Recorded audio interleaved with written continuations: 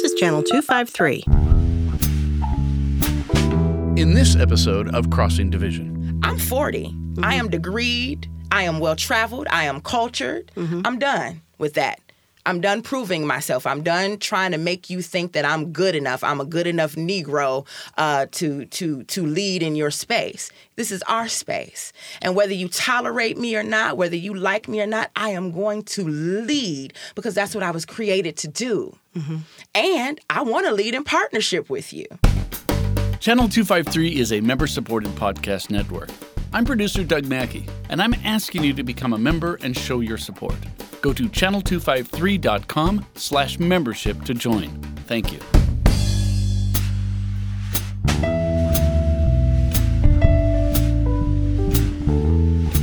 Hi, this is Evelyn Lopez.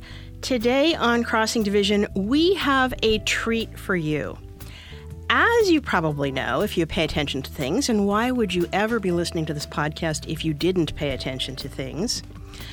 Our 27th Legislative District Senator, Jeannie Darneal, has announced her retirement, and there's been a process going on for about the last month to replace her.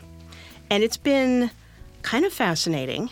We have gone from initially 7 interested candidates down to, after the vote last weekend, from the 27th District PCOs, down to 3 nominees. And one of them is here with us this morning, Desiree Wilkins Finch. Yes. Desiree, welcome to you.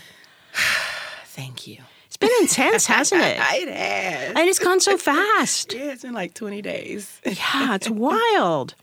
So this podcast is an opportunity for people to get to know you. Mm-hmm. Mm-hmm. First as a person, sort of what are your motivations? Where are you coming from? And then kind of some policy ideas of like, if you were in the Senate, what would you be focused on? Mm-hmm. So I'm going to, and if there's ever anything I ask that you just think, well, that's a stupid question, you should feel very comfortable saying, I'm not going to answer that, but I'll answer this instead. Yes, absolutely. Okay? All right. So just some background now. Mm-hmm. So tell me, Desiree, what's your current job and what school is closest to you so you get an idea of what neighborhood you're in? Oh, that's wonderful. So currently I am the principal consultant and owner of Rise OWP, Rise Leadership with Purpose. I offer executive coaching, organizational development. So I do a lot of strategic plans within the equity framework. I don't separate diversity, equity, inclusion out anymore. Mm-hmm. I'm trying to get people to see that it's, it's one thing and that they can achieve diversity, equity, and inclusion through their strategic planning. So that's kind of my focus. And again, executive coaching. And the school that's closest to me is Bowes Elementary. Okay, excellent. Mm-hmm. Yeah. Well, and let me say, on this idea of not carving out the diversity, inclusion, and equity, I think that's really wise because too often I think companies and individuals think that that's just a separate thing, and it isn't. Yeah. It has to be part of your whole culture and work system, plan, your evaluation process, everything. I jokingly say to clients, if you want a training specifically on implicit bias, I'll do it, but you're still going to be racist after this training. Yes, that's right. And until you're addressing the policies and the systems and the culture of the organization, you're still going to be racist. And so they laugh, and then and then they hire me. Which is good. Which is good. Well, tell me a little bit, where did you live before you landed in Tacoma? Oh, wow. So I'm originally from Chicago. I'm from the south side of Chicago. And I was an organizer and had the privilege of working on some what they would call like international campaigns. And so I was on the road for about 5 or 6 years organizing hospitals. Excuse me, after being kind of based in Chicago. And then actually met an organizing director from SEIU 1199. And he's like, come to Seattle. And I said, there are no black people in Seattle. Right. I'm not coming to Seattle. And he said, yes, there is. Come to Seattle. You'll love it. It took me about 6 months, but I made the decision. And I came here and I worked he was actually moving from 1199 to 925 SEIU. So I came and I started with SEIU 925 and lived in Renton and then Des Moines. And my husband and I were looking for homes. And we were up late one night and on Redfin. And we said, oh my God, look at this house. It's in our budget. It's key turn ready. It has all the things we want. And we sent that one and a bunch of others to my realtor. And she texted me back that night. It was 1 a.m. and she said, oh, so you ready to go to Tacoma? Mm-hmm. We didn't realize that it was Tacoma. The settings didn't readjust. And so then I met Victoria and the rest was history. Yeah. Yeah, you really landed on your feet. You did amazing. Thank you. I can't believe it's only been 5 years that I've been in Tacoma, but I've been in Washington for 10. Yeah, it's a good time. Well, I'm just curious. So coming from a background in Chicago where there is a huge, vibrant, healthy Black community, was it an adjustment coming to Washington? God. I mean, we don't really have that kind of depth and flavor here. We've got little pockets, but not really. Yeah, absolutely. And it still is, 10 years later, the simple things like finding someone to do your hair. Right.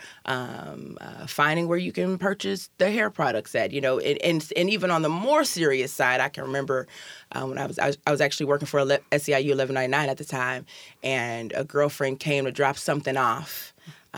And I couldn't make her out. My vision was blurring. She says, you need to go to the hospital. And I was rushed to the hospital, and my sugar, I found out I had diabetes, and my sugar was like 700-800. And I just left my doctor a couple weeks earlier complaining about tingling in my legs. So you had seen a doctor? I had seen the doctor. He was a young white guy, and all he had to do was order a blood panel. What? He said, you know what, we'll just monitor and see what happens. And I said, yeah, but I'm having this tingling and just weird things are happening that have never happened to me before. And I'm concerned. And he said, well, we'll just monitor it. And a couple weeks later, I was rushed to the hospital. So just things like that, not having a doctor who is aware of the things that could potentially plague, an African-American woman that may not be the healthiest and overweight. And the age I was at, it sounds so elementary that he would just order a blood panel. Yeah. So when I say it has been a challenge, and I have an amazing doctor now. Dr. Margaret Talawawi is amazing.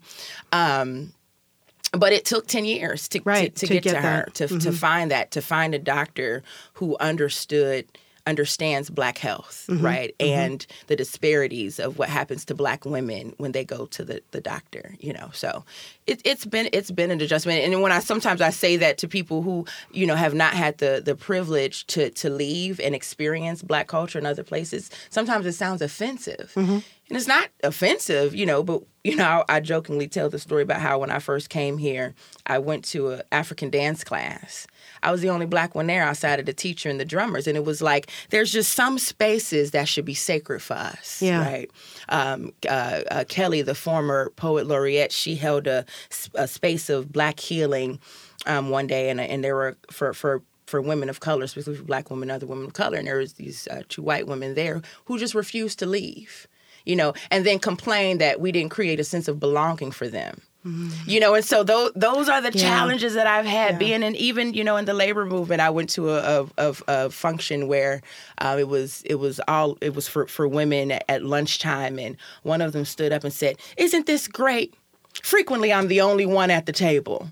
And I was just sitting there like, oh, I wonder how that feels. And there was no recognition to the fact that, yes, that's an issue. Yeah. But there's also a concern that we need to create a sense of belonging for women of color, you know, in the labor movement. So I'm excited to see folks like April Sims and Sharika just leading the way in the labor movement. So we are really in a moment where we're just seeing things popping open, and it's incredible. It's incredible.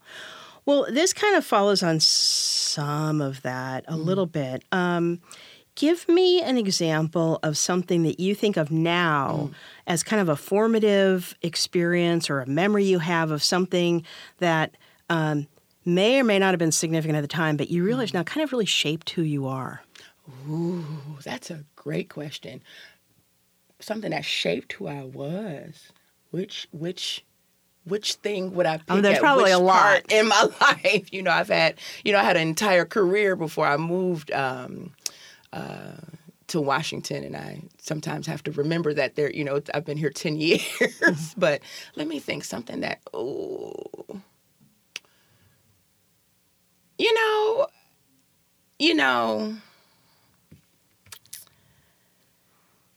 Evelyn, oh, Auntie E. I am gonna say that there was I love the fact that the foundation of who I am is labor. I never in a gazillion years thought that I would be a part of the labor movement or that would be a part of, who I am. But, and it was hard, knocking doors and, working in healthcare and having to talk to workers at 3:00 in the morning and 9:00 in the morning and get that mid shift. It was challenging, and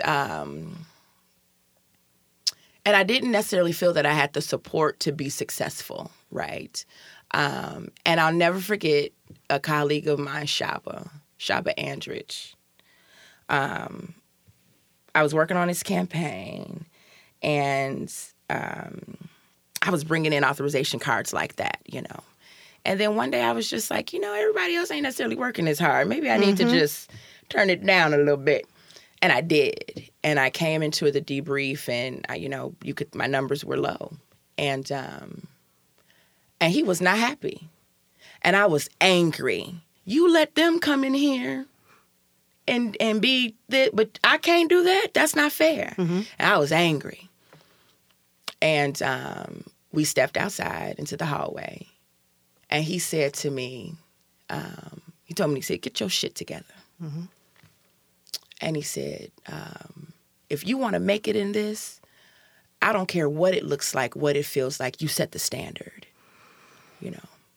You always win, You never take a step back because you think everyone else is mediocre. You set the standard, and you go in there and win every campaign. And I'll never forget, we were in California working on a campaign, and I was an organizer. I was hired as an organizer. I didn't come up I wasn't a rank and file member. And frequently, white organizers and leadership would think that I was a member. And I can remember Shaba going off. Yes, we honor our members, but she's not a member. She's an organizer, and she should be leading this team. And it was just like, watching him do that, coupled with the conversation that we had, he was like, and she's good, And I think, and the reason why that was so monumental for even who I am now was because I frequently don't fit the box of what folks want me to be in this white supremacist construct of professionalism, for instance, right? I have had to learn how to be authentically Black and who I am, and still win and still get the job done, right? And I know that has made people uncomfortable, right? But there have been times when I have seen folks stand behind, support, and work for mediocre white men. Oh yeah, without any problem. But my leadership and the way I show up can be agitating for some people. You'll take that all day, every day. But because I say no, or because I say ouch, or because I say help, it's a problem. I do great work. I was taught to do great work at SCIU 880, right? Shaba Andrich. And there were a lot of other organizers who imparted in me. But it just resonates with me so much now in this process of out here trying to get support, right? I'm not going to be palatable for you. No, it may choke you a little bit swallowing, right? But I'm always going to be authentic. I'm always going to work hard, and I'm always going to have humility in doing it. This is one of those things, though, that it's kind of a two-edged sword, isn't it? So, this makes you outstanding because you are motivated and you are driven to win and to be the best, and you are outstanding. But that's also a hell of a burden. That burden of exceptionalism that I think probably every Black woman has. But especially, yes, if you're in professional spaces and you're constantly under the eye of people who may not know you and may not be comfortable with you. That's a lot. Yeah, it is a lot. And, there were times when, things would happen and I didn't have anyone to turn to. It's like, well, you figure it out. Well, you're on your own now. And, you know, I'm not that kind of leader. And when I look at, you know, some of the younger folks, you know, I have a very young team. And when I look at them, you know, when we end our meeting, we end it on, what do you need from me? You know, it whether it's a thing, right, or support, or a different style in leadership. Did I say something that really didn't give you, you know, what you need? Like, that's just the type of leader I am. So I just struggle at the fact that some of the people who I honor the work that they've done. I'm just not quite sure if they see, that, you know, that, you know, y'all support white mediocre leadership all day long. Yeah. You know, but what is the commitment? And, you know, this is private conversation that, you know, we have as a community, as a family. But what is the commitment? What is the plan for us as a community to be great? Like, what's the plan? I want to be a part of that conversation. I don't give a shit if you don't like me. I may prefer it. Right. But... And I think that some of that, you know, that Chicago energy it's not about whether or not we like each other. It's about the respect that we have for each other, and we know that we have the ability and the tools, the resources to make changes and impact the people out here, so that their lives can be transformed and changed. So that's the type of conversation that, you know, whether I win or not, of course, you know, I want to win, and I still got to lead, right? I'm still here. What is the commitment that we have as Black leaders, as women of color leaders in this community, to ensure that everyone has equitable access and resources so we can win as a community? Unless we all win, it's not a win. Yeah. I mean, this is just true facts. True facts right here. If your Black community, and especially your Black women, are successful, everyone in that community will benefit. It just bleeds out. Yeah. Well, why did you decide to apply for this Senate position? I mean, it's kind of a leap of faith to jump into this arena. Yeah.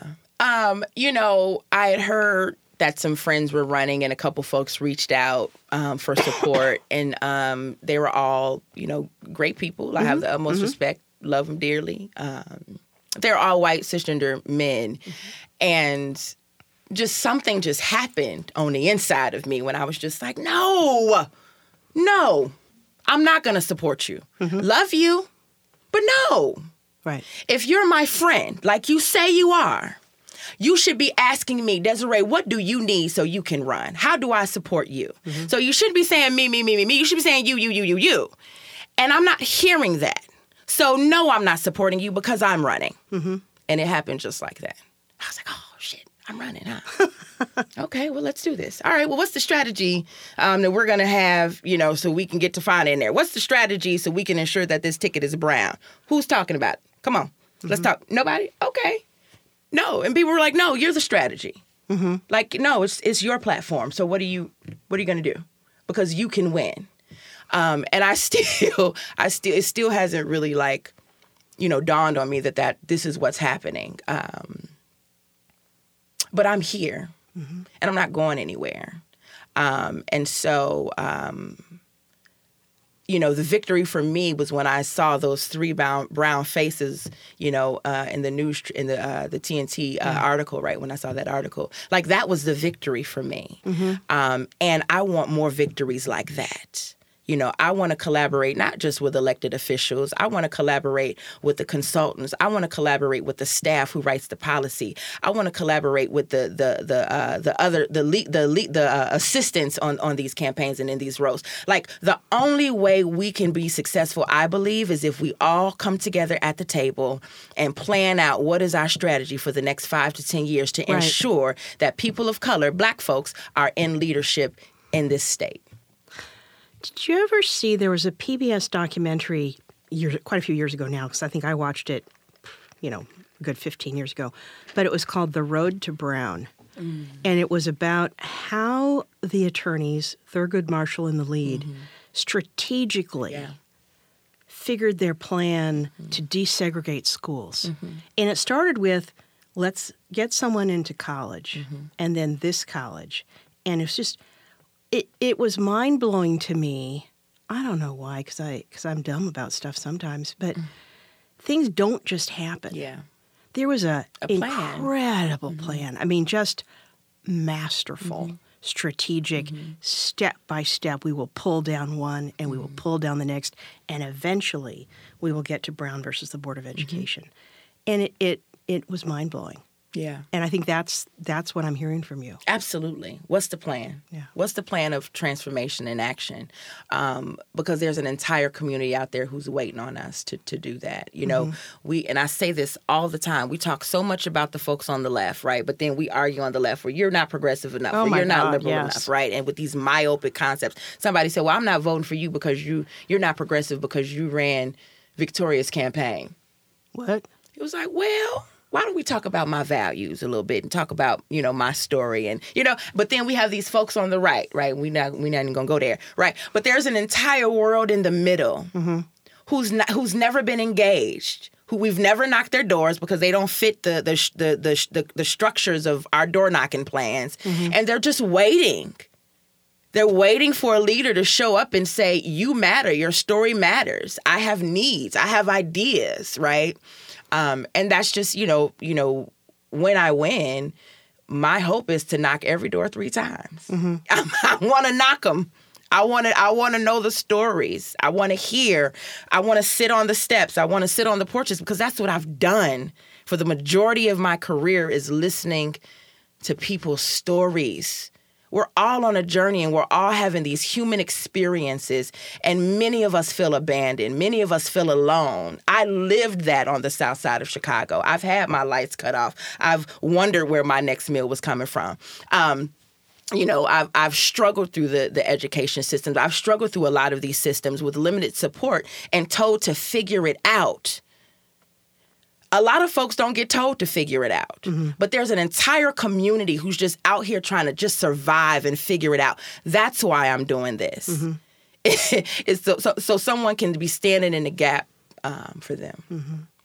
What do you think your key priorities or your key interests might be? Because one of the things that happens is, you go in and you get some committee assignments, and then you kind of pigeonholed at that point. So it's really important to think ahead of time, what do I want to achieve here?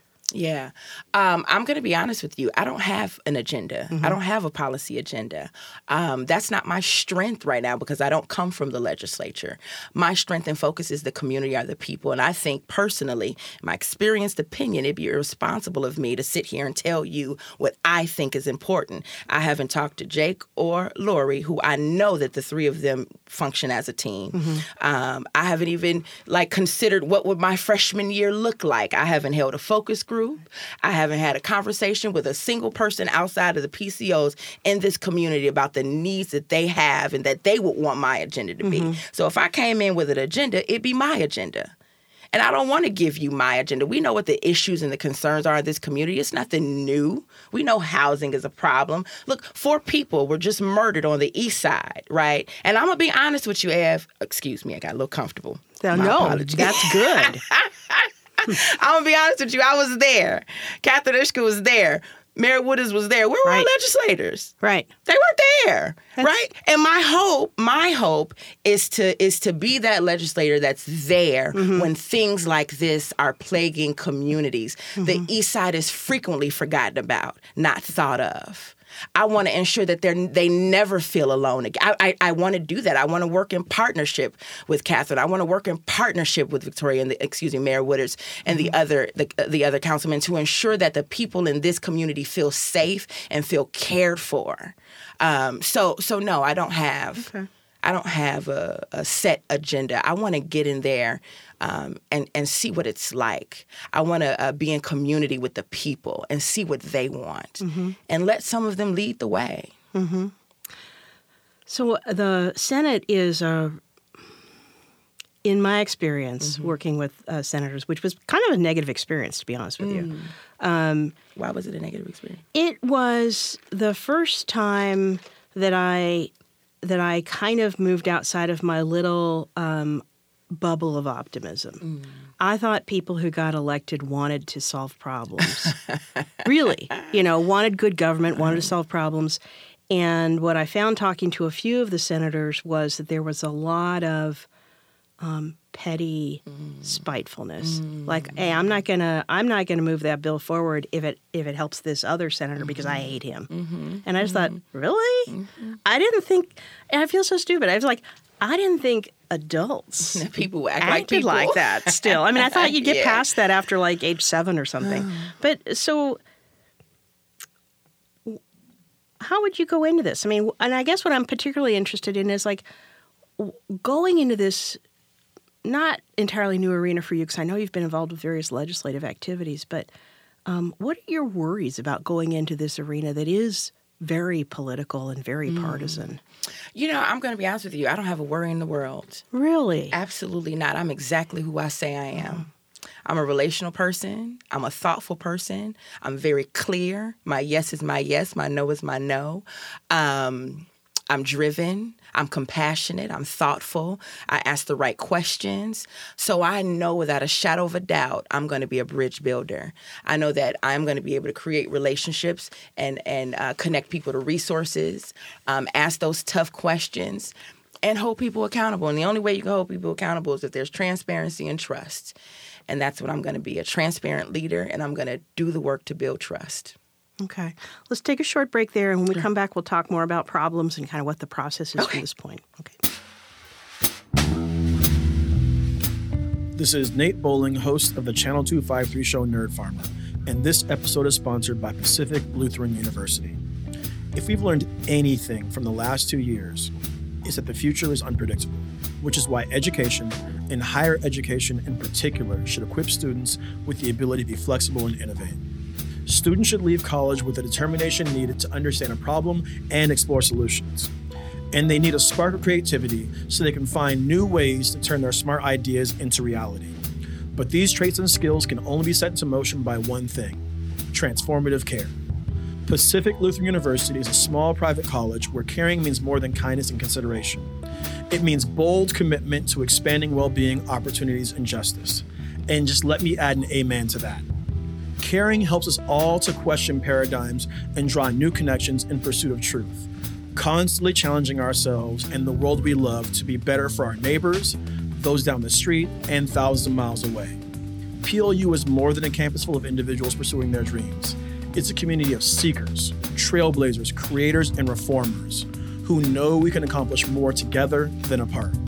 To apply, schedule a campus visit, or learn more about PLU's undergrad and graduate programs, please visit plu.edu. Okay, we're back. Hey, before we get back into this discussion, which I think is a really good discussion, I want to say if you're not yet a member of Channel 253, please consider joining us. It's very reasonable, $4 a month or $40 a year, and you will be supporting these local discussions and local conversations that are so important because they're not always accessible, and we help make them so. Plus, you get access to our member Slack channel and Doug's wonderful Off the Record podcasts, and those are fun too. So please join us. So Desiree, tell me, in your view, and I do hear you saying you don't have your own agenda yet because you want to talk to people, but from your point of view, what are the 2 or 3 maybe the biggest, most immediate issues facing the 27th Legislative District that we just have to make a priority? I think more accessible, affordable housing is huge. I've never lived in a place where tent cities are so prevalent. Right. I'm not just concerned about ensuring that people have a place to stay, but I'm concerned about the other systems that are in place to give folks the support they need, like mental health services, right? Access to resources, like public aid, right? Access to healthcare services. So that's a huge concern for me. Also, the mental health services and the number of beds that are available is a huge curiosity for me. It's like, how many beds do we need, and then how are we gonna get them? Let's get them, right? Like, let's just address what the obstacles to progress are now, and then take the necessary steps. So those are the 2 kind of things that are at the base of just my heart when I'm driving around and just having casual conversation with my colleagues and friends that either serve or lead in some capacity in this community. Do you have any ideas now on sort of what might help with some of these problems, or is it more a matter of the opportunity to dig in and talk with people and really figure it out? I appreciate that. I think it's more of, for me, the opportunity to dig in and figure out, because I don't have all the answers, but I do know who should be at the table. I know the leaders in this community. I know the community leaders. I know the folks who have been already doing the work and trying to think it through. And then how do we connect those folks, right, and create one table, right, one conversation so that we can make just one giant step together. Because at the end of the day, we all hold this one thing to be true, that we want folks to be able to have the opportunity to have access, right, to affordable housing. Now, we may differ on how to get there, but if we just remember this one thing that we're all kind of striving for and agree that the steps may be a little funky along the way, what's just the one next step that we can take together? That next step could just be convening a space to just get it out. What have we done that hasn't worked? What is there still left to do? What are we missing? Is it really an obstacle, or is it just because we don't want to do it? So those are the types of conversations I want to have. That sounds good. So you're in now. You're one of 3 nominees. I'm in it. What happens next? I win. If you do you keep your job? Do you keep the consulting going? Yes, absolutely. The consulting is my bread and butter. Yeah. It's how I live and breathe. And I have an amazing platform right now. I have 3 folks on my team who are young and amazing and bright, and they are being trained to step up in a way that I'm just going to need them to be able to facilitate and carry on the mission. And they are doing phenomenal. I'm so excited to see them just grow and bud and be little extensions of me in their own way. So the hope is to grow the agency so that I can dig my hands into some other things. Good. Well, and that was my next question was, do you have the support you need to be successful doing this? And I'll say this because, as a candidate, everyone says, oh, we're so excited, we're so enthusiastic, can't wait. But they very rarely write a check, right? And so there's a lot of people who say the words, but they don't actually follow it up with anything that's helpful. Yeah, I think it's clear that, one of my, Yasmin has the support of the legislature because that's where she works. She should have the support. I'd be very concerned. Horrible if she didn't, right? If she didn't. But I have the support of the people here, right here in the community, right here in the streets of Tacoma, right here on the east side, right?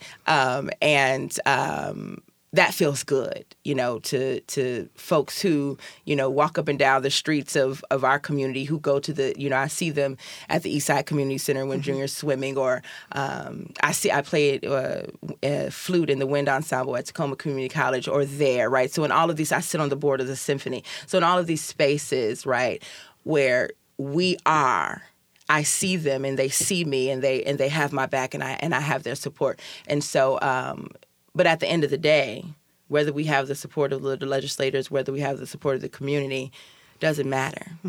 Right now, we need the support of 4 county council members to make that call to action to appoint. And when do they have their meeting? On the 2nd of November. So that's next week. Yeah. Coming up. What are you doing in the meantime? I mean, have you made contact with them? I assume you have made contact with them. Yeah, I've made contact with them. What can you do to sort of...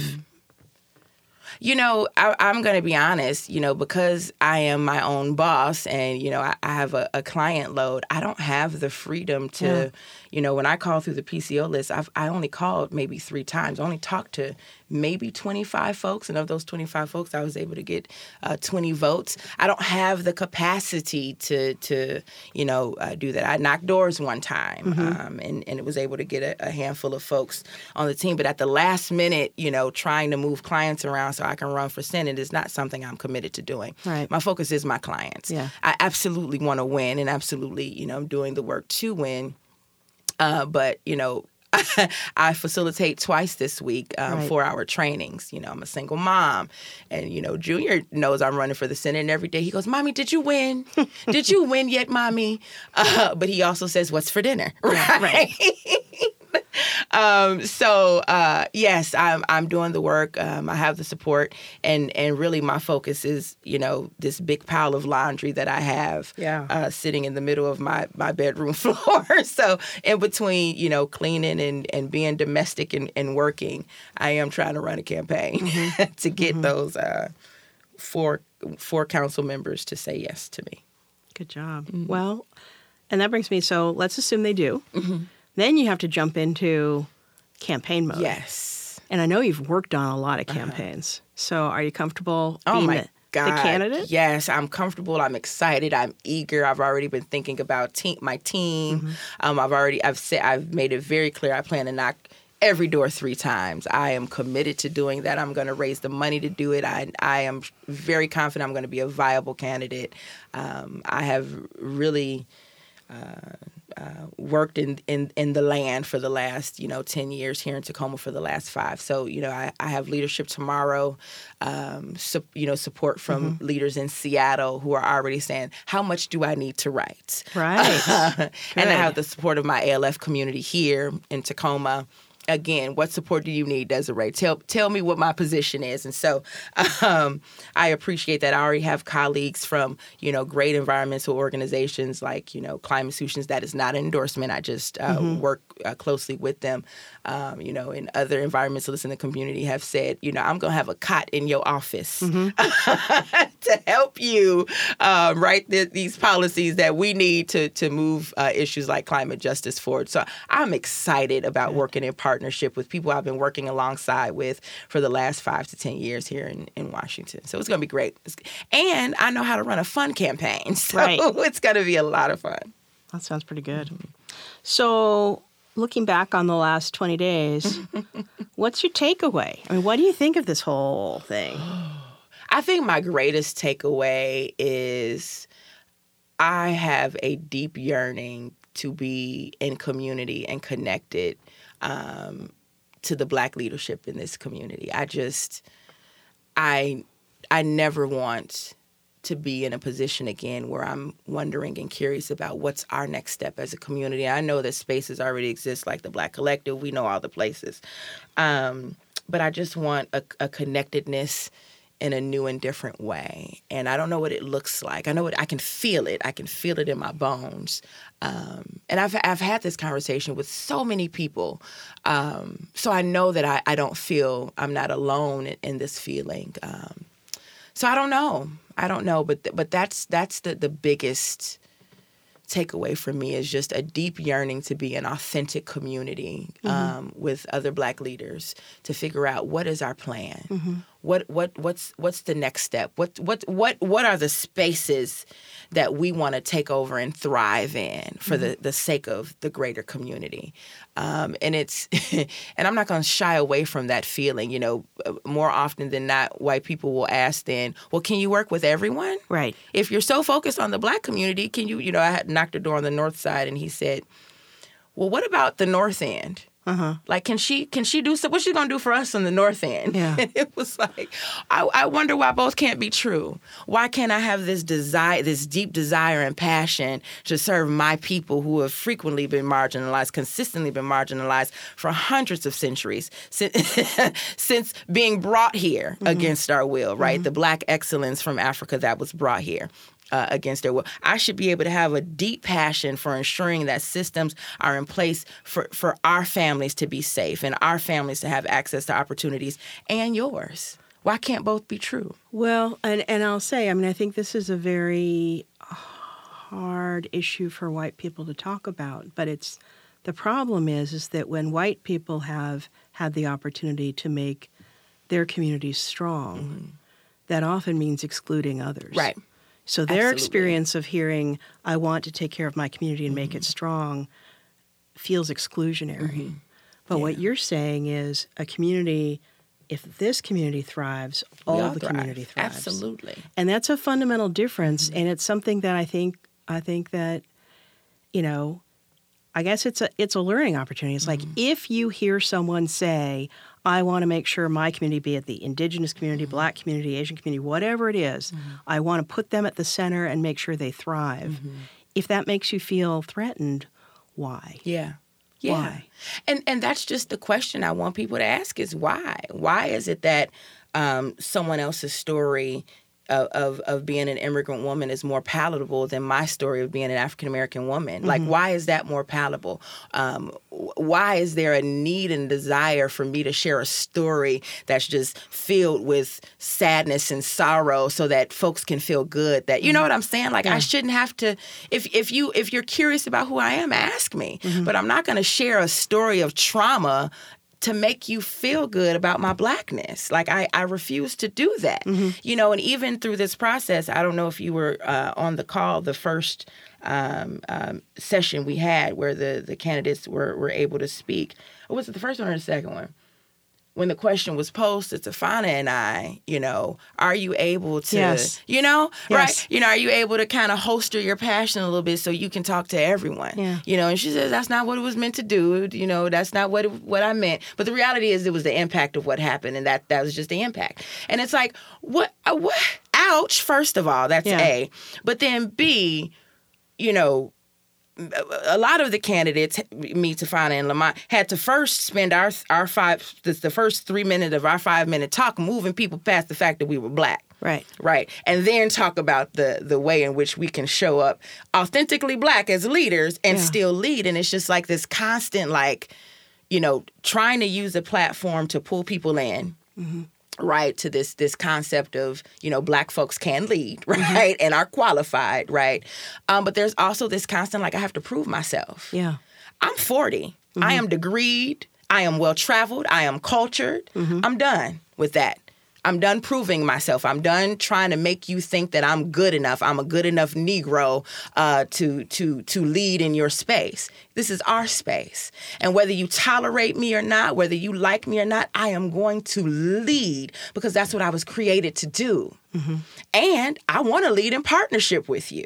I don't want us to be at two opposite ends at the table waving our fingers at each other.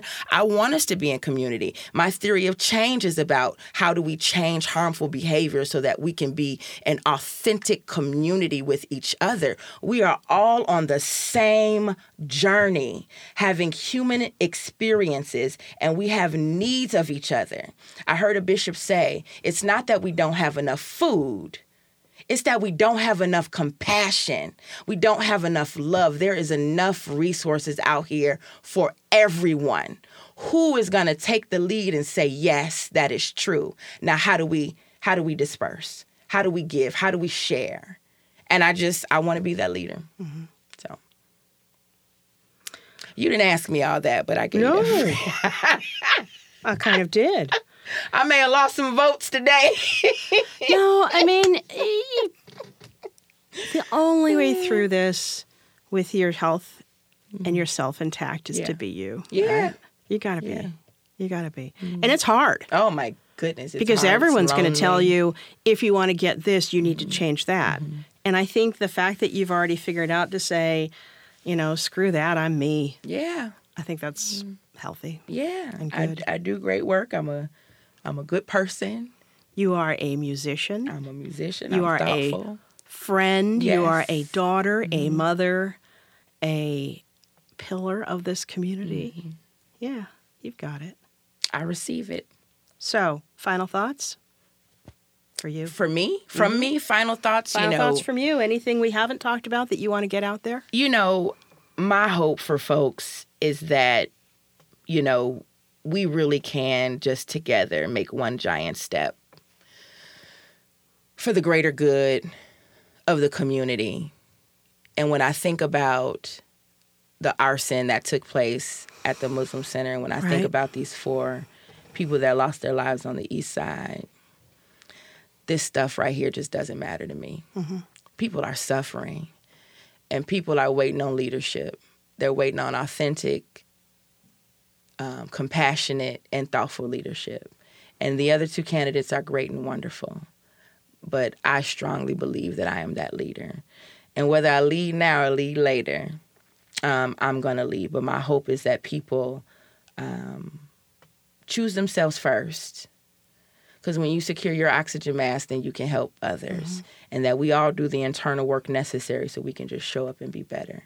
better to each other and better to the people we serve, and understand that our very work plans, the things that we sit up and think about, wake up and go to sleep about every night thinking about these things, people's lives are affected by it. Whether or not people have access to resources depend on some of our work plans.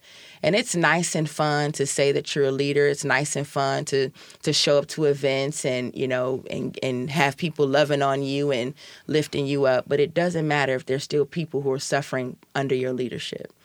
And so I just hope that, including myself, we all just take a step back and be a little more introspective in how we show up to each other. And I hope we show up with a little more compassion, a little more honesty, and a little more desire to be transformed. Mm-hmm. Well, I think the work that you do every day helps with that. If you can get the businesses thinking and acting, that's a big, big win. Mm-hmm. And if you get this, you will have the platform you need to fly even higher. I receive it. All right. Thank you so much, Desiree. And we will see what happens next week when the county council meets and makes a decision on who will be appointed to the Senate seat. Absolutely. This is great. All right. Thank you.